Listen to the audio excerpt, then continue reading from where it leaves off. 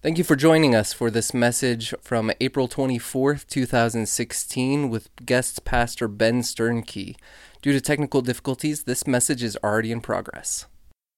I were both ordained into this church that we're planting in the Indianapolis area, and we were ordained into this denomination, and we're coming into this thing, and I needed to get these booklets printed for the ordination service. And it was kind of a last-minute thing, and so I found a local place, and I thought, this is great. I'm going to support the local economy, and I'm going to get these booklets printed. And I just had my computer, and I brought it in, and I was like, well, here, can you get these printed? I can give you the file. And this person, behind the desk did not want to help me. That's the only explanation I have. She said, no, I don't think we can do that. And I knew more than she did about the program, and so I was like, no, you can actually do this. I know the program will do, can I just come back there? And she was like, she gave me one of those. But I was like, no, I'm gonna get this thing done. I want these booklets printed. I have other things to do today. I don't want to go to another store or try to, the printer's right there, the computer's right here. I know this can happen. Let's make it happen. I was so impatient. Tried to, get it all finagled, but about the third time through, trying to set the settings, she eventually just said, I just don't think we can do this for you. I was like, all right, fine. I'm out. I had to go to another store all the way across town. It took me probably an hour more to get everything set up, and I'm just inside, I'm like, I don't have time for this. Now, everything turned out fine. I did have time for that. But this is how we're conditioned to think about the world. I want these booklets printed. Why can't we get them printed? An on-demand world of comfort and convenience. I've got a lot of stories about this. I don't need to share them all. Our kids are formed in this, aren't they? Our kids are formed in this, in that I remember when our kids were younger and we would go through the grocery store, just picking up some groceries, and what happens, right?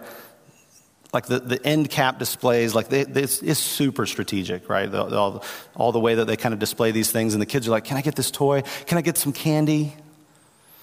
And we'd always say no. Sometimes we'd say no. Other times we'd say, fine, here's the candy. But can we get this candy? Can we get this toy? And no. And I remember one time the response from one of my kids was, but I want it. Right? As though, wait a minute. Why are you denying me something I want? I should have things that I want, right? And we're shaped into this world, and the whole culture that we live in is shaping us in this way. And so it's very natural for us to assume that our faith should be like that. It's very natural for us to assume that our spirituality, our Christianity, should be on demand. This is how the rest of our life works. If I want air-conditioned seats, I can get it for $10 more a day or something, right? I can get what I want through the technology that I have, and it gives me this illusion that I'm in control of this thing. And we tend to bring that into our faith. This is the message that our culture sends us. America in 2016 is sending us the message of saying salvation is available to you in a variety of ways, on demand, at your convenience. How do you want to be saved? What's the thing that you want that you think is going to fulfill the desires that you have? What do you want salvation from? When would you like to be saved? Tomorrow? That's fine. It's on demand. How would you like your salvation cooked? Medium rare? That's fine. You can have it, right? We tend to assume that salvation is Jesus giving us the things that we want. But here's the deal. Today, we're going to proclaim this good news, that salvation, the kingdom of God, is not available on demand. But it comes to those who neither deserve nor demand it as we live out a life of repentance. The kingdom of God, and by the kingdom of God, I don't mean like heaven a long time from now. The kingdom of God, I mean the announcement that Jesus made that life under God's rule is available to us today. Jesus said, this is available to you today, and it's coming through my ministry. and it's available to us. But we pronounce the good news today that it's not available on demand, but it comes to those who don't demand it, who don't deserve it, as we seek and live a life of repentance. So let's talk about the text today and see where we find some of these things happening. So in our text today, John the Baptist is in prison, if you didn't pick that up. He's done everything right. He has been faithful. He has been the voice announcing the one who is to come. There would have been a lot of temptations, I'm assuming, to veer off the path, but here's John. He's been faithful. He's announced Jesus. He's baptized in the Jordan. And for all of his effort in God's kingdom and for the purposes of Jesus, he gets thrown in prison when he announces something about Herod that Herod didn't like. And so he just threw him in prison. And so John hears about the things that Jesus is doing. He hears about these things and he's like, this is all great. And what are the things that John heard about? You look back in the passage a little bit and you see two stories that are pretty interesting. You see two stories. The two preceding stories in the text are the healing of the centurion's servant. Now remember, centurions are occupying Roman soldiers. Okay? So it'd be like another country comes and air raids were mentioned, right? They come and they invade America, and they take over America, and in every town they've got a soldier who makes sure that the peace is kept. And we all know what that means, right? It means submit to your new masters or pay the penalty. That's the person who comes to Jesus and says, "Will you heal my servant?" And Jesus says, "Yes, I'll heal your servant." And then the healing of the widow's, or the raising of the widow's son from the dead. Those are the two stories that just precede this in the text. And John is hearing these things, and there would have been echoes in John's mind to the Old Testament, because these two stories are very similar to two stories in the Old Testament. The widow at Zarephath in Sidon, 1 Kings 17, and the cleansing of Naaman, the Syrian, in 2 Kings 5. So the centurion is like Naaman. Both are well-respected Gentile military officers. There is intercession by the Jewish people on their behalf for healing. Neither of them directly meet the person who does the healing. Jesus heals from a distance. Elisha does the same thing in the story of Naaman. And then the healing takes place at a distance. These are very similar stories, and they would have had these echoes in John's mind, and every Jewish person who was listening to these things, they would say, he's like Elisha. He's like Elisha. This is the second coming of Elisha. And the second story is a story about Elijah, the widow's son in Nain and the widow at Zarephath. Both the dead man in the story is the only son of a widow, which had huge social implications, by the way. It's not just, you don't have your son anymore. It's like women in that society. Well, what are they going to do? What are they going to do?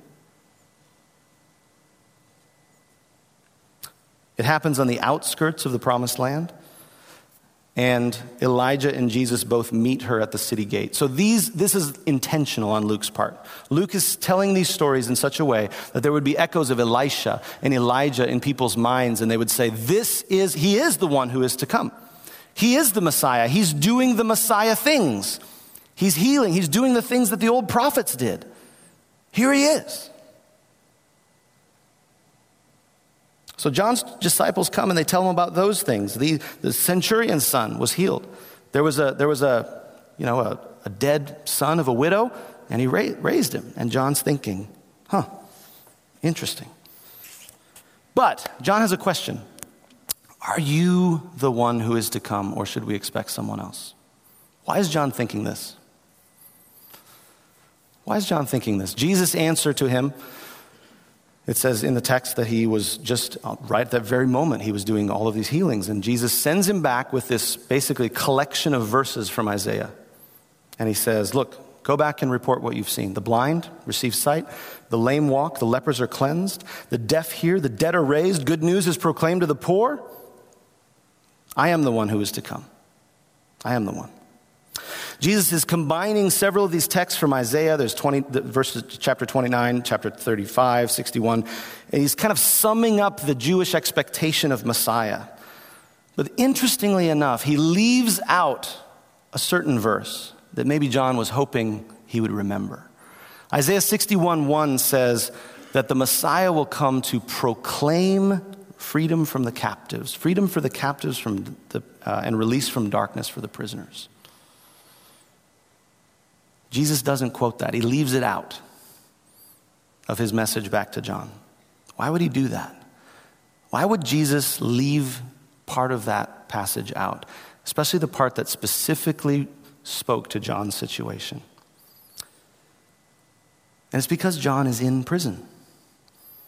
John is in prison. He can't come and ask Jesus himself because he himself is a captive in King Herod's prison. The part that Jesus leaves out in Isaiah 61 is specifically the part that John is hoping he won't leave out. I'm in prison, Jesus. It's great. It's great you're healing centurion's servants. And it's great you're raising widows' sons from the dead. I get it, Jesus. You're the Messiah. It's great. But what's the question behind the question for John? What about me? What about me? I'm a prisoner. And you're exercising your power on behalf of Gentile soldiers. You're exercising your power on behalf of widows. I mean, yeah, God bless them, but I'm John the Baptist. I've been faithful. I'm in prison. You're the Messiah. Do the Messiah thing. Get me out of prison. It's prophesied. This is what you're going to do. Why am I still here? Why am I still here? We proclaim the good news today that the kingdom of God in Jesus isn't available to us on demand, but rather it comes to us who don't deserve it nor demand it as we seek a life of repentance. The way into the kingdom is the way through the kingdom, and that's repentance. Our temptation is to think we can go through the list of the Messiah things, and we can pick one that fits our situation, and we can say, like, give that to me. The kingdom of God is available on demand. This is what John wanted. I want you to release me from prison. And in some sense, there's nothing wrong with that. Nothing wrong with wanting to get out of prison. But the kingdom of God is not available on demand. How many of you guys can relate to being in a prison? You guys feel that tension that John felt? Through circumstances outside of his control, he's stuck. There's nothing he can do about this. And he didn't go to prison because he stole something, right? He didn't go to prison because he was a thief or a murderer, sinner. He's in prison because he was righteous. He did all the right things. He fulfilled the call that was on his life. And Herod said, I don't like that guy. Put him in prison. And he's rotting there. And I'm sure he's wondering, like, Jesus, hey, can you help a cousin out? You know? Can any of you relate to being in a prison? Something bad happens outside of your control. What's the first question we often ask? Did I do something wrong? Did I miss the boat? I remember when I was 25, which I'm 40 now, so that was 15 years ago. I was 25 and my dad died suddenly. I have 4 younger siblings, and they're all younger than me, so they were 23 and 22 and 21 and 17. And my dad dies suddenly. My dad, I know a lot of people have ambivalent relationships with their dad, but my dad was a good guy. He was a really good guy. One of the reasons I think that Jesus was so real for me is I saw him in my dad. And I saw my dad change, right? So my dad was transformed into a different kind of person while I knew him. He was a good, wise, loving man, full of humility. And I'm only 25. How many kids we have? We have 2 kids by that point. So we got these 2 kids. I'm in over my head as a father, as a husband. I don't know what I'm doing. But I remember I always felt like I could call my dad. And he would have some wisdom for me, or, he would know what to say or know what to do. I still needed him. I still miss him. And especially my younger siblings needed him. My youngest brother was still in high school. We still needed him. And there's like alcoholic and abusive dads that live till they're 90. Stuck in a prison. What's the deal, Lord? Why is this happening? What's going on? The kingdom of God doesn't come to us as we demand it, but it comes to us neither on demand nor as we deserve, but as we seek a life of repentance.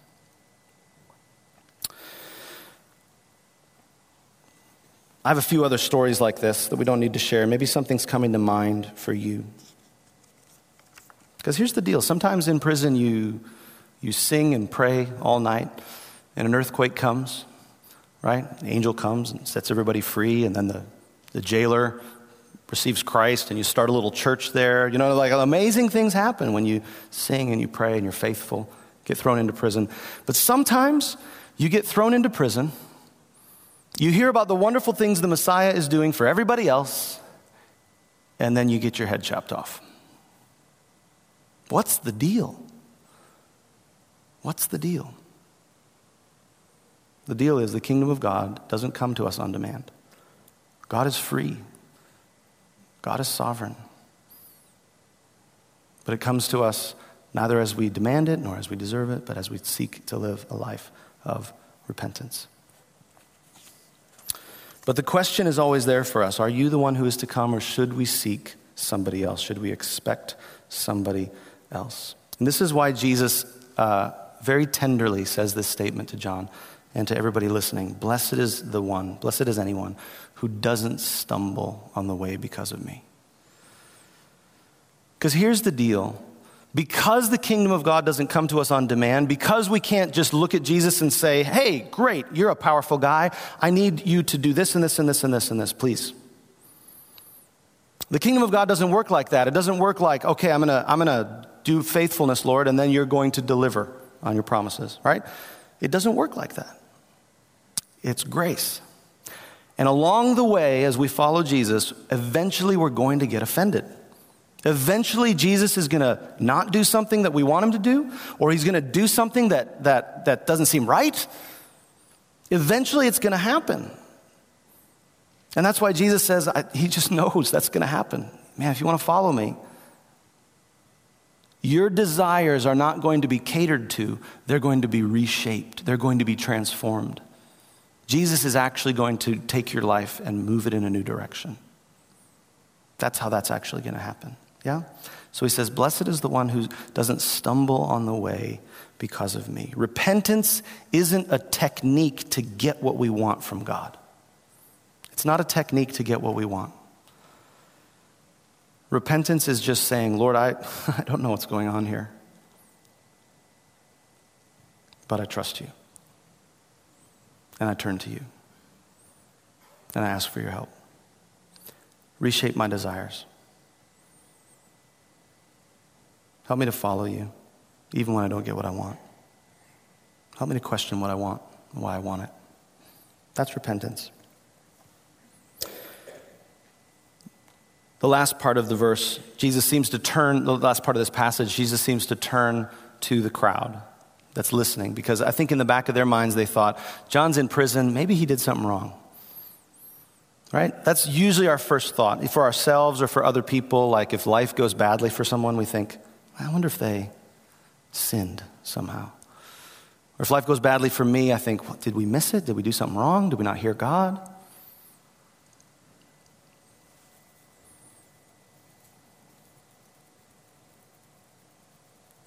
And this is where Jesus actually goes after this on-demand spirituality. Because there's this little phrase in there that says that those who were baptized by John, even the tax collectors, it's kind of a funny little phrase in there, even the tax collectors, can you believe it? Even the tax collectors, those who were baptized by John, embraced God's justice. They embraced God's righteousness. But those who were not baptized by John, namely the Pharisees, who refused to repent, they rejected God's purpose for their lives. They rejected God's purpose for their lives. So what we're seeking here is a life of repentance that goes into the water with John. And a life of repentance, humility to trust Jesus, even when he doesn't do what you expect or demand. That's what a life of repentance is. And at the last part of the passage where Jesus says, how can I talk about this generation? What are they like? They're children who are sitting in the marketplace calling out to each other. We played a pipe for you and you didn't dance. We played a dirge and you didn't cry. Jesus is saying, unless you have a heart of repentance, nothing is ever going to be good enough for you. You get a John the Baptist who's the greatest prophet of his generation. And you say, he has a demon because he fasts too much. And then the Messiah comes among you and he doesn't fast. Instead, he feasts, but he's feasting with all the wrong people. And so you say, he's a glutton. He's a drunkard. He can't be the Messiah. You'll always be able to find an excuse unless you go back to the beginning and in humility, a heart of repentance, say, maybe there's a possibility I could be wrong. That's the starting point of repentance. Maybe there's a possibility I could be wrong. And maybe I'll follow Jesus and see how this works. And see how this works out for me. See how this happens. My dad walked with God. He was as humble as they come, but he died early. He left behind my mom and me and all of his kids who still needed him.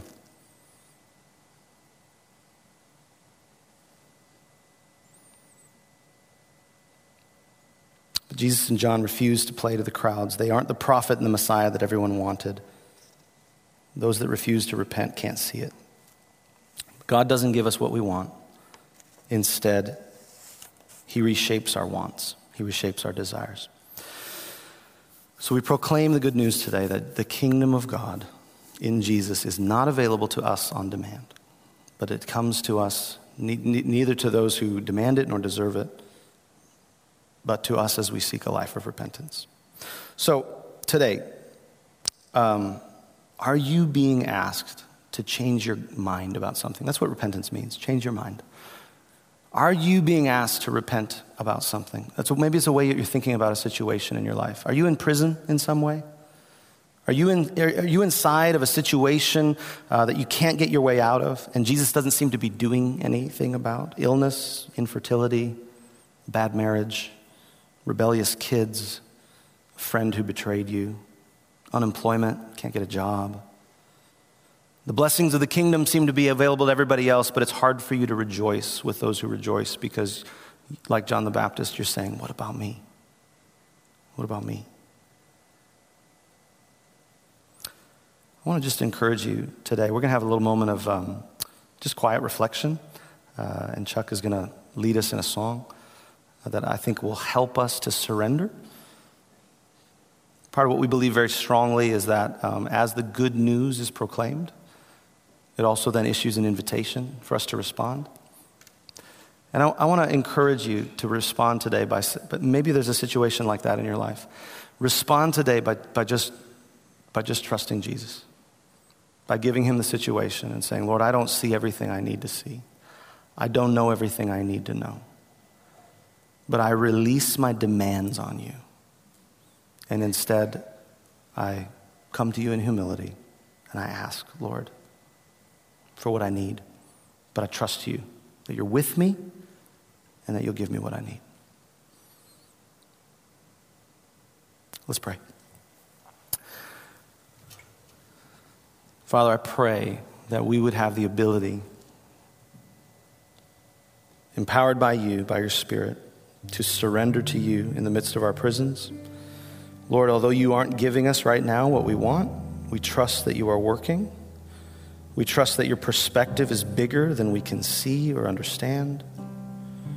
Lord, help us trust that we are not alone, that you have not forgotten us, that you've not abandoned us, that we've never been alone, that you've been right here with us, giving us what we need, accomplishing in us salvation in ways that we can't see, in ways that we can't comprehend right now. Lord, help us. Lord, our hearts want a kingdom that is obvious, a kingdom that comes when we want it to come, a kingdom that comes in the way that we want it to come, Lord. But you have said that your kingdom comes, it's like a little seed you plant in the ground.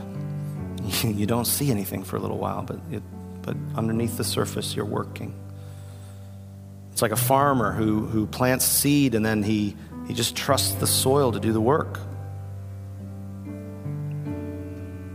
He doesn't know how. All by itself, though, up out of the ground comes the fruit. So, Lord, help us to trust that you're working underneath the surface of the prisons of our lives. We lay down our demands, Lord, and we pray for your kingdom to come and for your will to be done in us and through us, just as it is in heaven.